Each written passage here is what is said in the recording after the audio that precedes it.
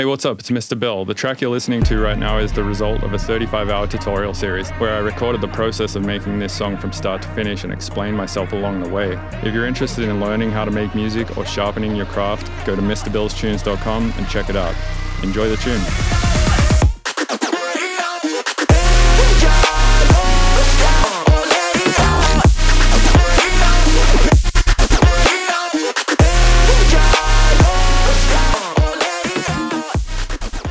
Hey, you're listening to the Mr. Bill podcast. Hey, you're listening to the Mr. Bill podcast. Hey, you are listening to the Mr. Bill podcast. Hey, you're listening to the Mr. Bill podcast. Hey, you're listening to the Mr. Bill podcast. Hey, you're listening to the Mr. Bill podcast. Hey, you're listening to the Mr. Bill podcast. Hey, you're listening to the Mr. Bill podcast. Hey, you're listening to the Mr. Bill podcast. Hey, you got listening to the Mr. Hey, you're listening to the Mr. Bill podcast. Hey, you're listening to the Mr. Bill podcast.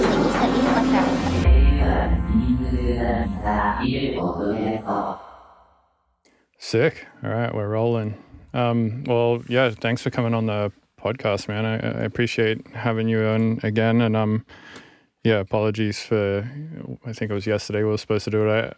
For the first time in a long ass time, I just woke up at like 6 p.m. for some reason. And then, Yeah, no worries, man. I mean, thanks for having me on again. Anytime, for real. So you were telling me you just got back from China?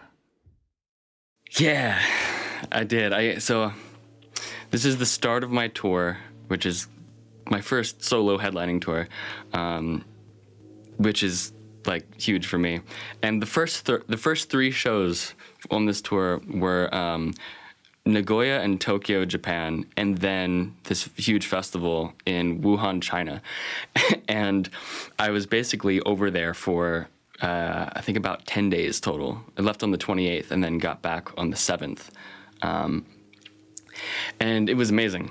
But now, like, I'm back home and I'm still kind of adjusting from jet lag and the time zone shift. And it's been really weird because that was my first time in Asia or like that far, like rotated around the earth. And so I'm finding that I developed a biphasic sleep schedule just naturally. So I've been waking up at like 1 a.m. and then going back to sleep after several hours and then waking up at like around 1 p.m. And that's been happening for the past few days since being back. And it's kind of disorienting. So I'm going to try to just stay up, probably tonight. I'm just probably going to stay up for 24 hours until the next time it's like find like the appropriate time that I want to go to sleep and then actually try to fall asleep then and just see if that works. But I've been trying like melatonin and stuff and it's not cutting it. So yeah, that's what's been going on for me. Oh, your mic cut out again. Is that better? There we go. All right, cool. My bad. I guess this cable is sketchy or something. Yeah, anytime I've ever tried to reset my sleep schedule by staying up the extra day to make sure that I'm like tired at the right time the next night or whatever, I ended up just sleeping for 24 hours to like recoup the 24 hours that I stayed awake for. And then I'm like back in the exact same position, but I just feel like shit. Damn. I'm kind of afraid of that happening, but I feel like it's worth a shot. You know, I might have to sacrifice some sleep just to get back on a normal schedule. But yeah, it's been weird.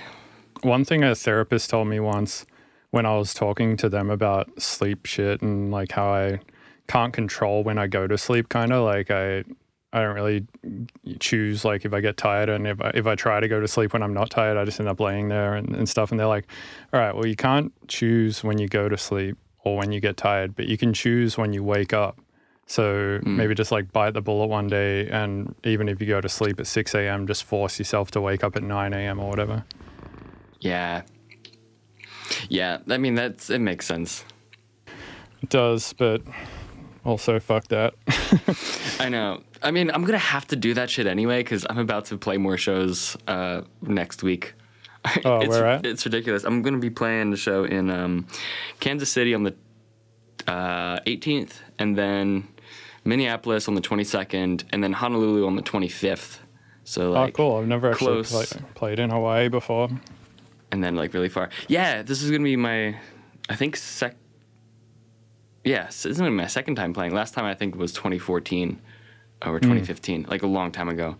How was it last so I'm time? excited.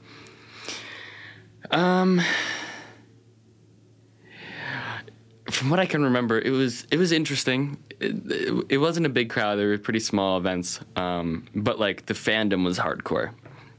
I remember there was probably like a dozen people at one of because I played 2 shows, one day and then the next day, and then the first day I was like so sleep deprived anyway because of the traveling, and I think there were only like 12 people or so there, but like they were like right on the rail just going so hard, and it was kind of cool. Like when people are like really about what I do, it doesn't really matter the if there's not a lot, because I feel like I can engage with them, particularly like after the set, and like really, feed off of their enthusiasm, and it's like it feels good. It doesn't feel like I am undesired. Ultimately, it's like I'm getting paid doing a job anyway, even if I'm playing to no one. But it feels good when people really appreciate it, and it's not just like a bombardment of like people. Yeah, I definitely prefer shows. It doesn't really matter how many people there are. If there's a vibe, there's a vibe. I've played shows before to like 50 people or less where it's just like a fucking vibe and it's sick. And then I've played shows to like thousands of people where it's just not a vibe and it's just not that sick. Dude, it's not about quantity. No, it's about the energy in the room, and that comes from all sorts of shit. It comes from like even like the room's layout and like the type of sound system and like the just like ethereal sort of vague energy surrounding the event and shit like that. Dude, it's interesting. That's something I've been recently thinking about, like the actual structure of the room itself, like how the sound system is and how the sound like reflects and transmits through the room really affects the, like, I kind of think of a crowd as like a crowd of people. It's like, if there's enough people, it's easier to reach like this critical mass of energy where it's like everyone starts to react in a very similar way. But if the room doesn't sound right, like for instance, I find that like venues that are really reflective, like the Hampton Coliseum. I'm not familiar with that one. It's in the Hampton. It's like down near Florida or something. But that one, I played there once with Ganja, and it sounded so fucking bad. It's like it's impossible to make a room like that sound good. It's just a giant like. I think usually it's like maybe a stadium for sports events or something, but like the First Bank Center is a good example as well. It's when they get the First Bank Center doesn't sound that bad, but Hampton Coliseum, at least from where I was standing, it mostly sounded like reverb. Like I couldn't actually even like make out a lot of the details of the songs and stuff. That's the thing. I was thinking like the Hollywood Palladium. I don't know if you ever played that, but it's not like a stadium, but it's pretty huge and round, and it's very reflective.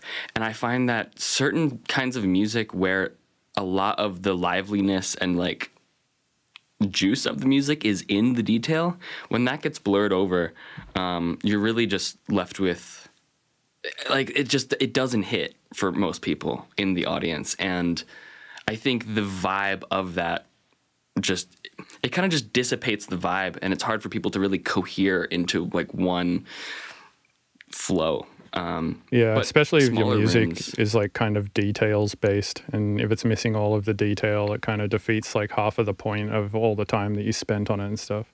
Yeah. Have you ever played? Oh, sorry, go on. I was just going to say, so something I've been doing to kind of like get a sense of if a song is going to translate is I'll just put reverb on the master and see is there an overall like general form that's still strong even when it's blurred. Or you use just any reverb, or you use like a convolution one with a space or something? Ideally, I'll find what I want to do is I feel like it should be standardized for like venues to have impulse responses of their rooms so that they can send to. But are you really going to take like your 30-date tour and mix it for every single venue?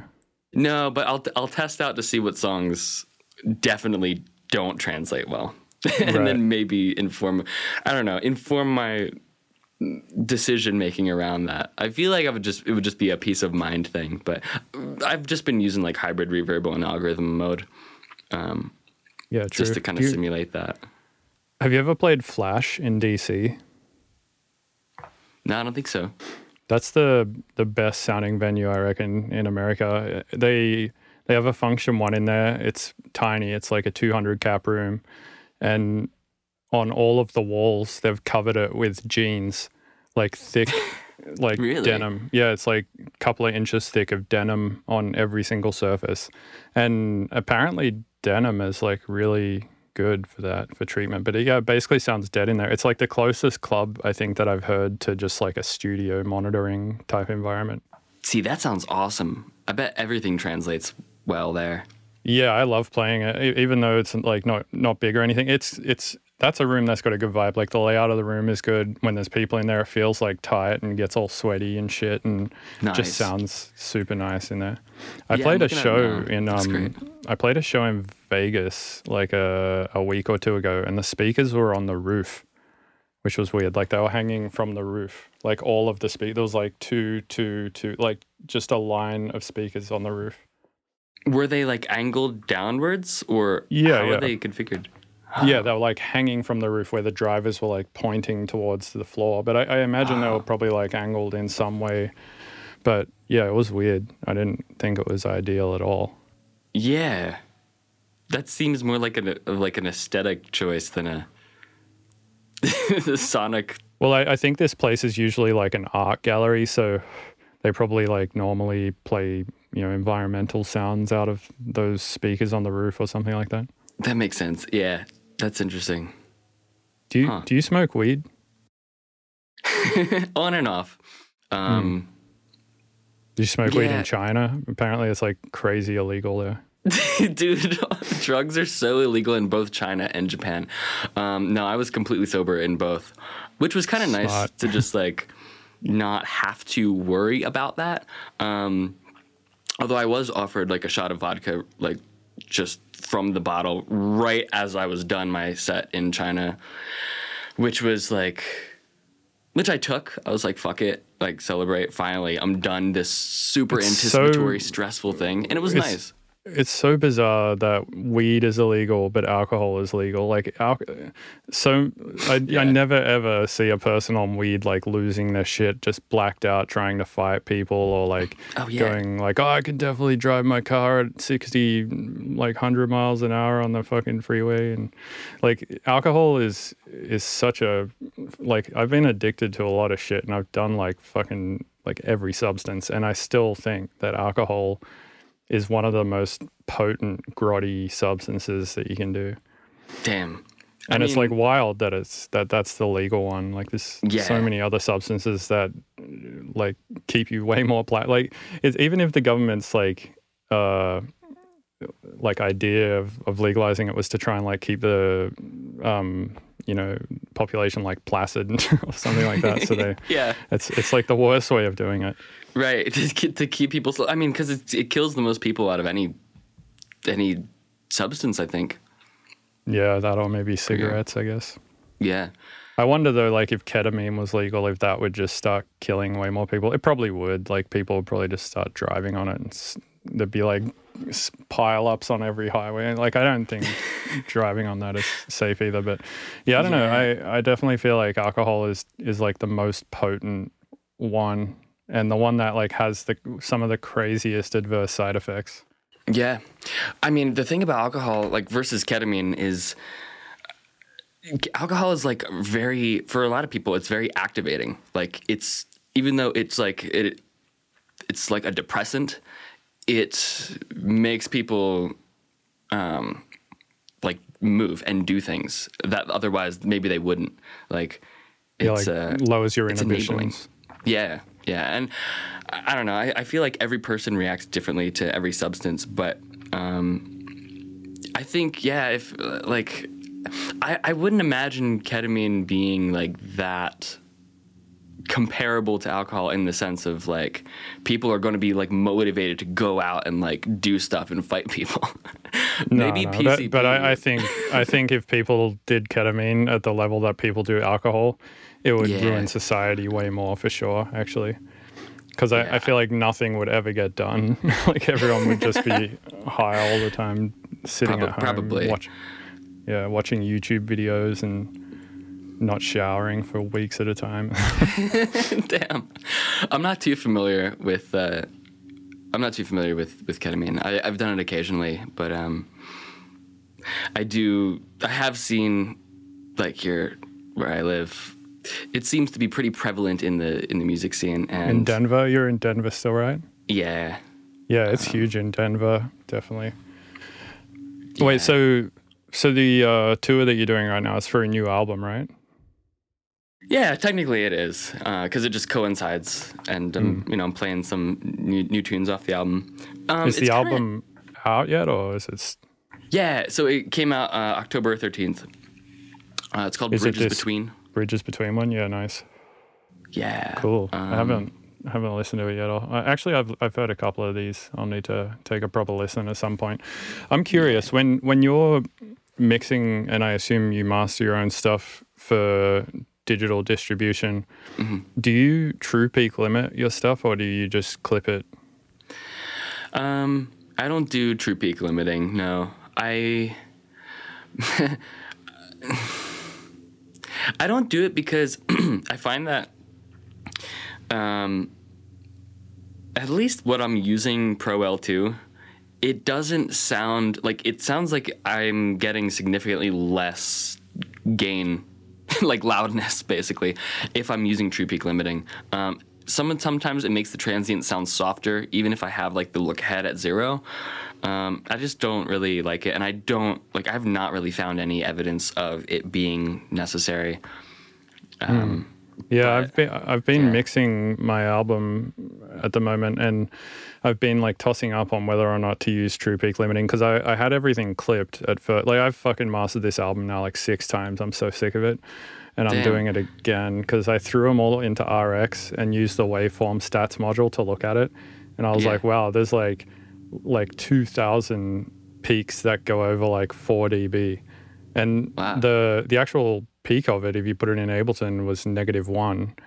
But they become apparent when you put them in Ableton and then turn warping on.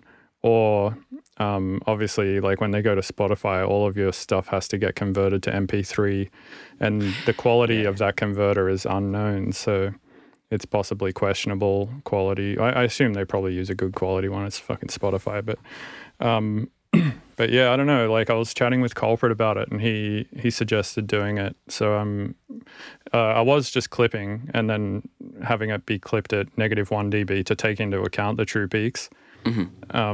But now I'm considering doing true peak limiting. Do you just clip to 0 then, or do you clip to -1? Yeah, I clip to 0. Yeah.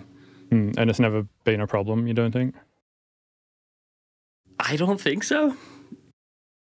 I'm kind of at the point where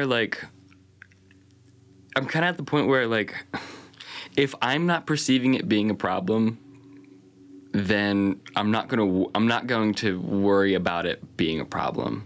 Yeah, I feel that actually. That's kind of where I'm at. I do like to hear other people's takes on it. Like if there is an example where it's like, oh, that's apparent that it is better doing it this way in this certain case, or like in this setting, like through this sound system or something, then it might reevaluate like how I'm considering. I'll reconsider. Right. But like I kind of just don't like doing things for the sake of like just because it's how you're supposed to do it or whatever. Yeah. Yeah, I mean honestly, maybe I should just like not worry about it. I don't know why I'm worrying about it. Like I can't really hear the difference, and actually with true peak limiting, you're right, it does like sound kind of like less heavy, like in the transients slap less hard. But if I do a true peak limit master and then clipped master, and then I do a phase difference, all that you get out of that phase difference is distortion.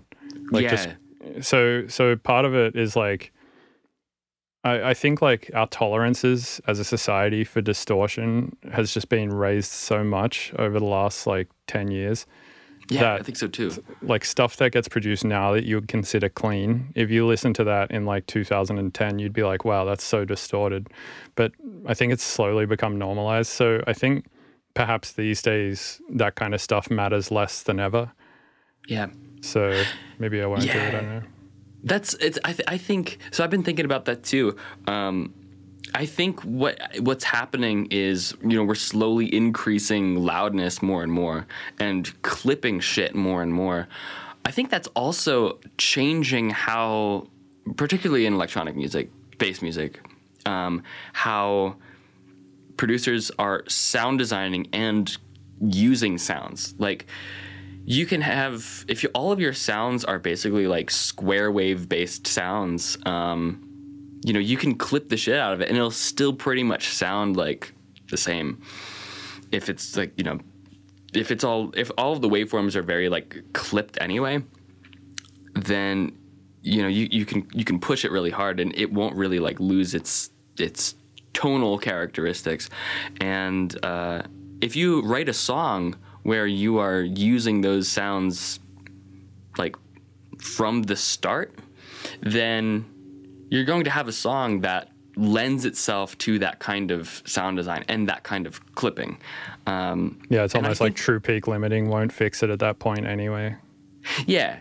I mean, like it doesn't matter. I mean, if your whole song is square waves, I'm just using this as an example, then, and if you make it sound good, like chiptune music, for instance, if it's all like square waves and basic shapes that are already like very hard edged, then it doesn't matter how loud it is or how loud you squash it. Really, it's still going to sound interesting and good because you're composing it with that kind of sound design. And I think that's something that's been like in bass music lately.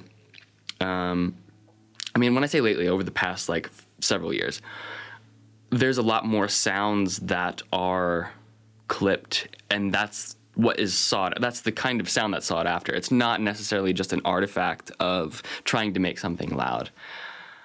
Does that make sense? I feel like I'm not. Yeah, you're saying like that kind of clipped sound is almost like a stylistic trait that people kind of want these days. Yeah, and I think because of that, our ears as like collectively are used to, we're more accepting of clipped and distorted type of sounds. Because distortion, I mean, you can have like really short, punchy drums that are really distorted but like really controlled sounding, and that's going to sound way better than having like some kind of like really warm, evolving pad that is randomly clipping, like obviously distorted in different places. Like those are two situations where they're both being distorted, but one sounds like it's on purpose and the other one sounds like it's a mistake. Exactly. Yeah. Yeah, that makes sense. Is your process for mixing and mastering just you do it kind of all in the session that you're writing from and just aim for specific targets for LUFS and the amount of sub level and the amount of brightness and stuff? Or when you get to the end of an album like the one you just finished, do you kind of like stem everything out and move it all to a new session or something like that? So a little bit of both. This last album, how I went about it was I basically mixed everything in the session that I composed it, and then I kind of master it. I gently will I'll do like a tonal balance EQ and then a little bit of like multiband compression to kind of just like make sure that the lows are controlled and shit isn't like too harsh. And then I'll render that without a limiter. And then I'll bring, what I did was, I basically did that for every song, rendered like, I call them unmaximized masters. And then I'll bring them into, like all of them into a new session, line them up, to make sure that there's enough, to have the appropriate amount of silence in between each song. And then that's the session where I do the final, like, loudness matching and any kind of like EQ or like D harshness shit that I would do. I basically use like for that I'm using Ozone, a little bit of Soothe, and tonal balance control, which is really nice, just to make sure, just to visually see that everything is like on a target slope, which is basically just pink noise. Right. Have you messed with, well, you can load your own targets into it too, I think. Like you can load a track in and then see how close you are to that track or whatever. Have you messed with Ozone 11 yet? There's an Ozone 11 already? Yeah, it's sick. There's a few modules in there that are really cool. There's one called Clarity, which is kind of like the opposite of Soothe. It takes like a bunch of bins and boosts and cuts them. It's basically like Soothe, but it works in both directions instead of just one direction. So Soothe, you put it on and it just tames resonances. But this Clarity one, you put it on and it tames resonances and puts boosts in other spots to kind of flatten it out more. And it actually sounds pretty good. I've been using it a lot on my latest masters.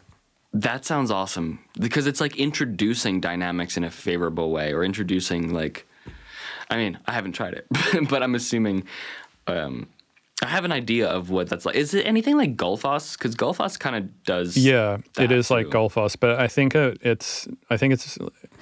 So whenever I've used Gullfoss in the past, I can't really hear what it's doing. Like I can turn this shit to like max amounts, and I'm like, it doesn't sound that much different to me. Yeah. But with this one, I put it on like 30%, and I can hear a pretty substantial difference. Sick! I gotta try this. Yeah, there's another module that they put in there as well called Stabilizer, which is kind of the same thing, I think, but it's like more broadband instead of more like spectral bins. That's in Ozone 10, I think. Oh, okay. I never used it in 10. I only just started using it in 11. But yeah, so it's, I guess Clarity is kind of like that, but with finer bands. Do you find that it's more like, it's good for like tonal stuff, or is it responsive to like percussive stuff too? I've been mostly using it on masters. So okay. I would say more tonal dynamic stuff. I haven't really messed around too much with it in like the mix phase. That's cool. That makes me think about, there's another module in Ozone 10 called Impact. Yeah. I don't know if you've messed with that, but... Yeah, that's in 11 as well. Okay, cool. Yeah, it's like they call it like a microdynamics module, and it really got me thinking about like songs, like the microdynamics of songs. And basically what that is like really short time scale dynamics. Like I find that I tend to make a lot of music that's like a wall of sound, and particularly doing like the master reverb test, it becomes really apparent that like there isn't really that much detail when it comes to like percussiveness in high end frequencies. And this impact module, it's like you could split the spectrum into 4 bands. You could boost and cut, and when you boost, basically what it does is it's like an envelope. It's kind of like a transient designer, or like it turns it's like a transient enhancer. In that range. It just either turns it up or down by a certain amount, by a musical value or a millisecond value that you decide, right? Yeah, and it's very responsive to like percussive stuff. So like a snare, you'll be able to like boost the top end of the snare just on the first, I don't know, 100 milliseconds or so, or whatever you set the envelope time to, and it can really make something sound a lot more like open and lively and wide. And that got me thinking about how I've been just mixing shit. I find that a lot of times, if you're to make a song sound like really loud but also really dynamic, something that's like a really easy fix to like a very squashed, noisy mix is like use a high shelf and lower like everything above 10K or like 8K by a few dB, and then just boost your hi-hats. Like boost that top end of your hi-hats to bring that back, and it creates top end microdynamics that makes your mix sound a lot fuller and less fatiguing. And this module kind of does that. I've been doing a similar thing with my masters actually on this new album, which is I will EQ the sides, but I'll remove all of the high frequencies in the sides below above like maybe 5 or 6K. Like I'll just get rid of them all. So it's like the sides are just like warm, and then you can actually make it wider as well without it getting like harsh and sounding all smeared and stuff like that, which is like this weird counterintuitive thing that I never really like tried it before because it didn't make any sense. Like, oh, what if I was always like boosting the sides, like boosting the highs in the side channels because I wanted like really bright, wide sort of mixes. But I've been doing the opposite lately, and I really like the sound of it actually. Shit. I gotta try that because I've been doing the same thing. Like, well, it's kind of the same theory. It's like it makes all of your high frequencies, like your hi-hats and stuff that isn't spread, just mono and clean and like very defined. Doesn't have all this like smeary shit around it. Fuck yeah, I'm trying to try that. Cool. Thanks for that. Thanks for the tip. Yeah, no worries. What like metrics were you trying to hit on the new album in terms of like lofts and amount of sub level and stuff like that? So, I think I was trying to hit -6 or -5. I'm not sure. I feel like -6 is like pretty reasonable. I feel like when you start to get to -5, stuff starts to fall apart a bit, and -4 and above is just like, I have a few tracks on my album that are -4, and they're like barely staying together. It's like they're on the brink of complete distortion, basically. Damn. Yeah, there are some artists that where it's like that's surprisingly clear and loud. And I'm always like, what the fuck are they doing? I think it's the samples and sound and like the type of sound design that they use, like I was saying. But like, I find that the way that I compose and the types of sounds and shit that I use, like I feel the same way. Like anything above 5, it doesn't really work really well. But here, let me just double check. I don't even remember what the LUFS value was. Let me just check with the loudness meter on one of the drops. I think it was 5, but... Yeah, for mine, I've been trying to aim for a sub level of -3 dB in the drops and about -6 or below in the breakdowns. And then LUFS wise, anywhere between -7 and -4. But tending to be more in the middle of that more of the time, like -6 or something.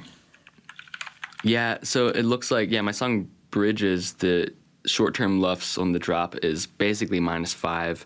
And my sub level is hitting,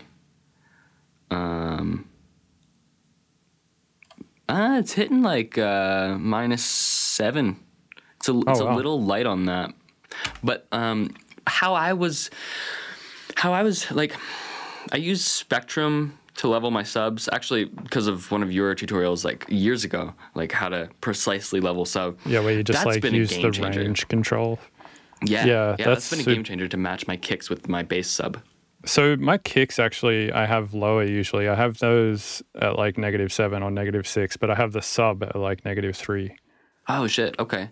Yeah, I don't know why. I just always feel like it sits better that way. And if I make the kicks and the sub the same, I feel like I always feel like there's not enough sub. And then if I raise the kick to be the level of the sub, I always feel like the kick distorts. Yeah, my remedy for that is, just use a click for the kick, basically. I've been doing I've been trying out a lot of new things. There really isn't like one solid method that I use. But what I've been doing for a few songs on this album is routing my kick and snare. So like I'll process my kick and snare to where they're just like clipping to 0 and they sound really good. Like they don't sound distorted. What I'll do is I'll mute them in the drum rack, and then I will use a compressor or something that has a sidechain listen function, and I'll route the sidechain to the kick and the snare on the master after any of the processing, any like ozone or whatever. So it's basically like I'll take the kick and the snare and route it to after the master processing of everything else. You could also just do it by using like, groups all of your instruments except the kick and snare get processed, and then at the end, the kick and snare is like basically just inserted on top. That's actually a trick that Noisier did or they maybe still do, but it's basically what they would do is they would master their track, get it like all smashed and sounding nice and loud, and then they would put the wave file back into Cubase, and then they would replace all of the transients on all of the drums by hand on the final mastered wave with clean transients, which is essentially the same thing as what you're doing, but you're just doing it in a way easier way. Yeah, I did try this. After I heard that, I tried it on one of the new tracks on one of my on one of the new album tracks, and it definitely sounded better. But there's no fucking way I'm going to do that for every track. It's like way too much work. So I think actually I might try what you mentioned. That's pretty smart. Yeah, I'm also using Duck Buddy for sidechaining, which is nice because it has the look ahead function, and if you have like a little bit of a couple milliseconds of silence before your transient, that ensures that any like low frequency tails or like DC offset isn't going to interfere with your transient and like, you know, reduce its headroom. Because I find that happens a lot, where like you'll have like a bass tail or the sidechain doesn't come in fast enough, and the transient of your drum gets like pushed up or down and then clipped, and it's like, why does that sound so weak? It's because it just doesn't have that gap right before the transient. Yeah, so that stuff I do actually do by hand. I like stem my stuff when I'm ready to mix it and put it in a new session, and I go through my entire stems and like right before every drum put a little fade on everything else. Manually? Yeah.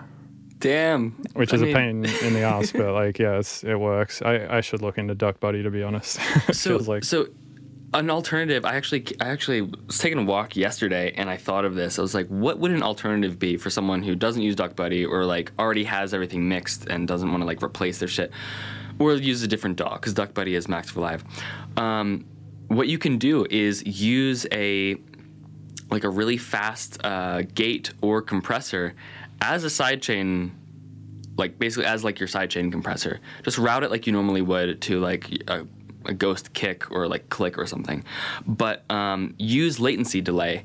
There's this free plugin called M Utility by Melda Production, and it has a delay module in there. And what you can do, so basically what you do is before your sidechain compressor, you put M Utility, add like, I don't know, 3 milliseconds of delay before you compress, and then afterwards add another M Utility, and there's a button in the delay module that's called report as latency, and it's like negative delay. So basically it will reshift the track back in time the same amount of milliseconds that you delayed it, and it will give you that little fade before the sidechain compressor activates. Yeah, that's definitely a way to do it. And another way to do it is just put everything that's not your drums inside one group and put just a delay on it with zero feedback and 100% dry wet and just add a few milliseconds, right? That's, yeah, basically that. It's like the same thing, just a different way to go about it. Yeah, your way definitely seems smarter, and yeah.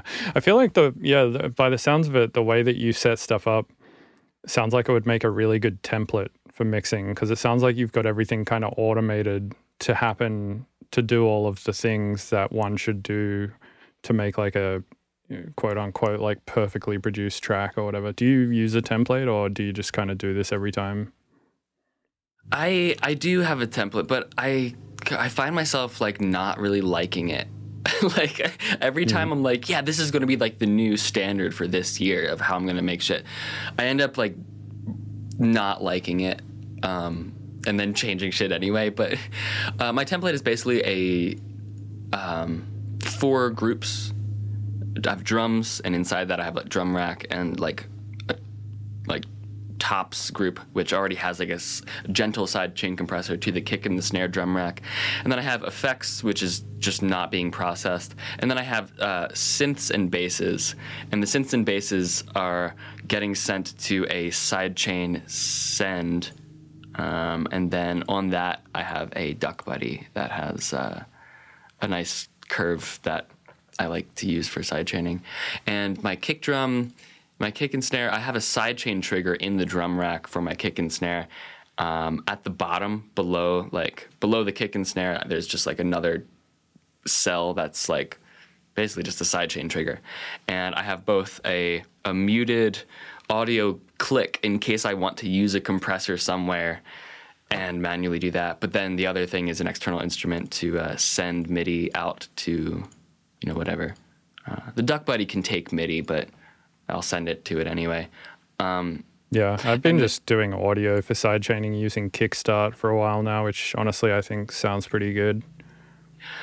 Does that use audio trigger? Like, can that take audio as a trigger? It can actually do both, but yeah, I usually just use audio. And Nice. It seems fine. I haven't really noticed any issues with it. I haven't used that. Yeah, it's a Shaper Box plugin. It's literally like $10. And Can it do... works really well. Does it do multiband too? It can do one multiband. So basically it has a band button and then one slider, and the slider defines it's just compressing everything, sidechain compressing everything below the point which you set. So if you set it to like 500 hertz, then it's just doing everything below 500 hertz. It doesn't have Nice. like multiband in the sense that it has 3 bands or whatever, and each different one has its own thing. Yeah. Special curve. Yeah. Okay, that's cool. That seems super useful and simple too. Like, that's basically all you really need, I feel like. Yeah, that's why I like it. It's simple. It's very lightweight, and it's easy to set up. It doesn't. You can't even draw curves in it. It literally just gives you 10 curves to choose from, and I Damn. kind of like that as well. Less option paralysis with it. I just pick one and just it's done.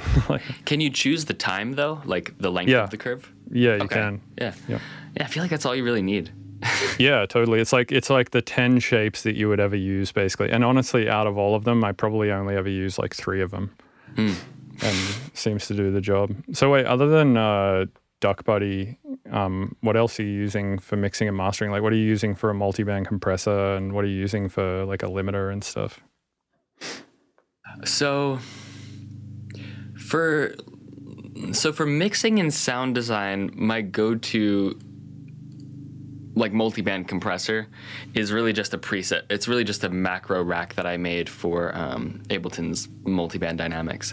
And it's kind of like OTT, but linear. So I have a threshold control that controls all 3 bands, up and down, the upward part and the downward part. Dial shit in really quickly. But for mastering though, I like to use... Yeah, I pretty much only use Ozone. I like the sound of the crossovers.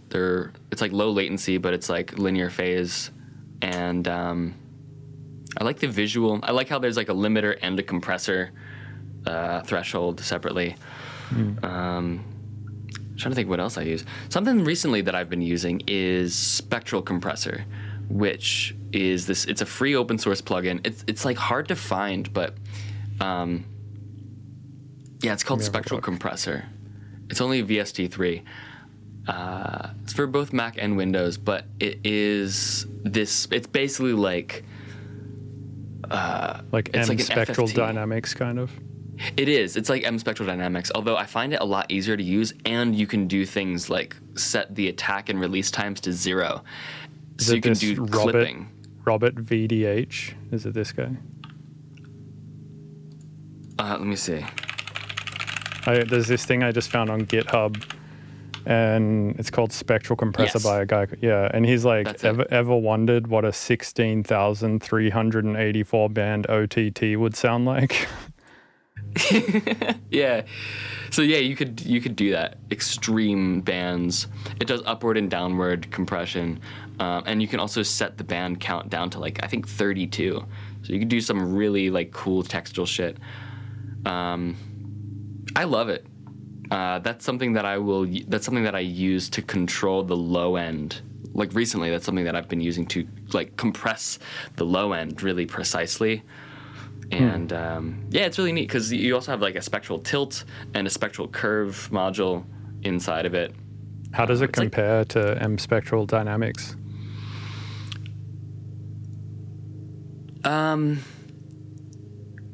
It's like much more user friendly. There's less parameters. And spectral dynamics can do other things though, like you can have like a custom curve. It can do like spectral gating.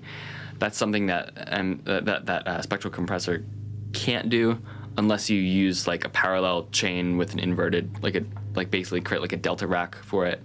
M spectral dynamics can't do upward compression though. It can only do expansion and downward compression. But it also has like that naturalize and smoothing, which spectral compressor doesn't do. I don't know. They're just different. They're just different. I think M spectral dynamics is like better for. It's more versatile. But spectral compressor is just like it's just funner to use, and you can get like faster results with it, I'd say, and it's free, so I can't complain. True. Do you worry about linear phase stuff much during any other process other than on your master channel? Like, what are some instances where you actually care about linear phase? If I'm EQing, well, actually, even that, not really. I was gonna say if I'm EQing a kick drum. Linear phase is best because sometimes what I'll do is use an oscilloscope, an envelope triggered oscilloscope to like sculpt my drum waveform like really precisely.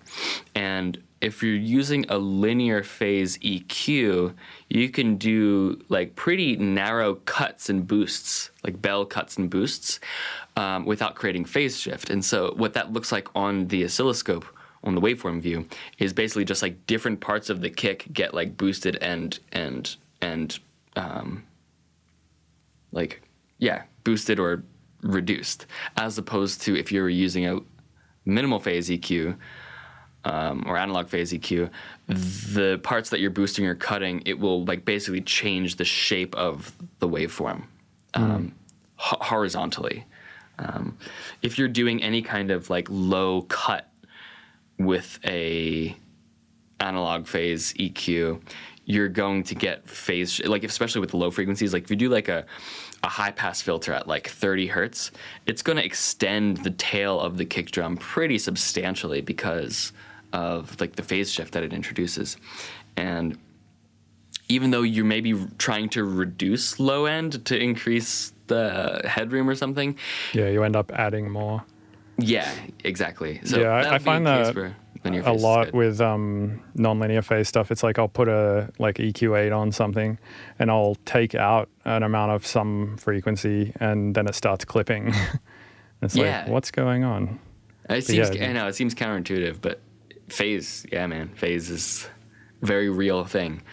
It's tricky because a lot of times like for like a long time, I did not consider like phase, like particularly like frequency based, like frequency specific phase stuff. I was like, why is shit just getting muddy when I'm trying to clean it up? But it's because of why is shit clipping when I'm cutting frequencies out? But it's because of phase rotation. So specifically, I've found the place that I care about it the most is when doing it after a clipper. When using anything with splits after a clipper, like if it's a multiband compressor or if it's an EQ or whatever it is, I find if you clip something to where like all of the dynamics are sitting exactly where you want, and then you put anything after it that's not linear phase and it has splits in it, it just like basically puts you back to square one. And you like might as well have not have clipped it in the first place. It like adds all this like volume and like peaks and dips and shit where it shouldn't be, which is like not something you can really hear, but it's something you can see, I feel like, on a graph. Yeah, you can see it, and I think you can hear it if you're processing afterwards. Right. Like if you're trying to clip it again, you'll be able to hear that there's, it's different. Which in some cases, like for sound design, can be really cool. Something that I like to do is like if I'm making like respaces where I'm using like a detuned saw wave or sine wave and adding noise and then clipping that and then using like an EQ to like basically using a bunch of saturators in series. If I introduce like a little bit of phase shift with like just adding like an EQ3, for instance, which is just like a 3-band split that, you know, you can change the volume of each band. Just the crossovers of EQ3, putting it before like a bunch of saturators can drastically change the sound of it. And it's basically the same as like disperser. I mean, disperser is just an extreme version of that. You're just introducing like a ton of phase shift around a certain frequency range. And when you clip that afterwards, it changes the shape of the waveform and the sound of it drastically. Something I've been doing a lot in my mixes lately is using Shaperbox to add, I don't even know what you would call it. I guess it's like additive mixing in a way. So for instance, if you have like a bass that's like whomp, then I would put Shaperbox with a volume curve that just gets a certain part of that whomp, like whether it's the tail, so you get like the at the end, or if you get the at the start, like the bit, and then I'll put it in a rack next to a dry version of the signal, and then EQ like just one of the ranges of that bass. So it's like you can take sort of like the tail of the whomp and just have like a very low mid version of it that's layered with a dry version of the original sound to get this like extra sort of low mid warmth into it or something. And I found honestly that has been a lot less destructive sounding and just a lot cleaner sounding than doing the equivalent with like an EQ automation or something. Whoa. Dude, that's sick. I've never thought to try that. So you're saying like you have the dry, you're basically creating a layer on top of it that isolates a certain frequency range and then shaping that to right, like yeah, exactly. And then exactly like so making like a certain range have more of a certain dynamic that you want. Yeah. And I found that it's actually like a super clean way of mixing, and I actually learned it from Culprit as well. We did a collab for the new album, and he was like he didn't like the mixes I was doing, so I sent him the stems and he did a mix, and it was way better than my mix obviously. And I was looking through the session and noticed he just does it on like everything. So dude, I was like, wow, it's a cool trick. So I started doing it as well, and I've been really enjoying it. It's like you have like a shitload of control, I feel like, doing stuff that way. That is fucking cool. It's interesting. That's similar to something that I recently started doing. Oftentimes I find that like using automation to do EQ, like doing EQ automation, it's like actually drawing an automation curve. Isn't that, even though it's like super precise, I find that it's not that creatively stimulating. Like sometimes it can break the flow because I'm just like, well, there's just too much going on. I'm mousing around too much.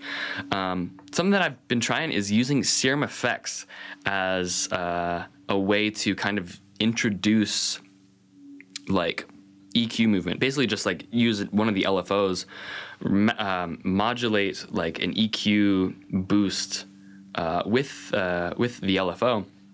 Put that on an already existing sound that kind of has some movement in it, and then just move the LFO points around until it like accentuates the right part of the frequency spectrum that sounds. Yeah, so that's literally the same thing, but just with Serum Effects. Yeah. Yeah, but I feel like with the Shaperbox method, because you're doing volume instead, like that's it's a more phase stable version of that, because you're not, with an EQ when you're boosting and cutting something, it's dynamically changing the phase response of the sound versus like just adding a layer of that on top of it. I mean, I don't know, I feel like it's probably cleaner that way overall. Yeah, and you can sort of go the other way with it too on the dry signal if you want. You can do like the inverse shape, and that way it's like you get one that's like boosting whilst the other one's cutting and stuff. And yeah, it's basically like you're building your own multi-band dynamic EQ but with no splits, kind of. Yeah. And so the way that he was doing the splits actually was with Pro MB on linear phase mode, and then he would just like create a band and then solo that band on one, and then duplicate the Pro MB to the other one and mute the band on the other one. Oh, shit. Okay. And then that way it's like in some instances it was a layer, and then in some instances it was replacing that frequency range with a different movement, basically. Yeah. But if it's in linear phase, either way, there's not going to be any like phase cancellation happening. It's like that's the cleanest way to do it. Right, exactly. It's but I guess the downside is that you, to do that, have to have two devices that are running linear phase versus maybe That's just true. one if you're doing it with a single EQ. That's true. You know what we could do is just use one linear phase device and then create a phase, like you'd create like a phase cancellation rack.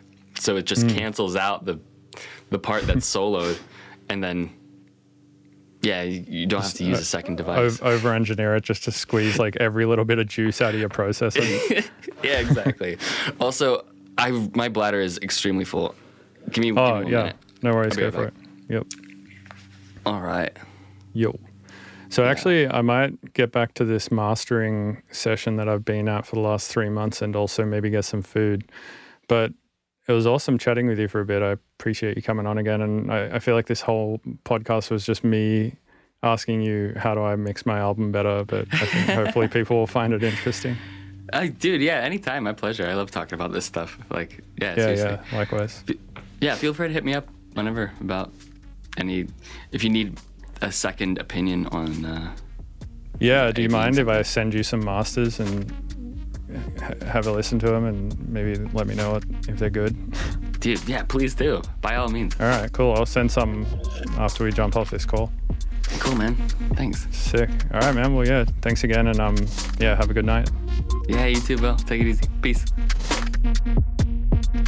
Yo, what's up? Thanks for listening to the Mr. Bill podcast. This show is produced and edited by Robert Fumo. You can get early access to the show by going to my website, MrBillsTunes.com, and paying me instead of Patreon. And remember to go rate and review on iTunes, or I'm going to come to your house and punch your dog in the throat, upper deck your toilet, and fuck your partner. Note, I may or may not do those last couple of things. You should probably just go rate it on iTunes or Spotify or whatever it is that you listen to the podcast on, because it really helps the podcast. But just know that it'll go a long fucking way to me not doing those things if you do go do that. So just putting that out there.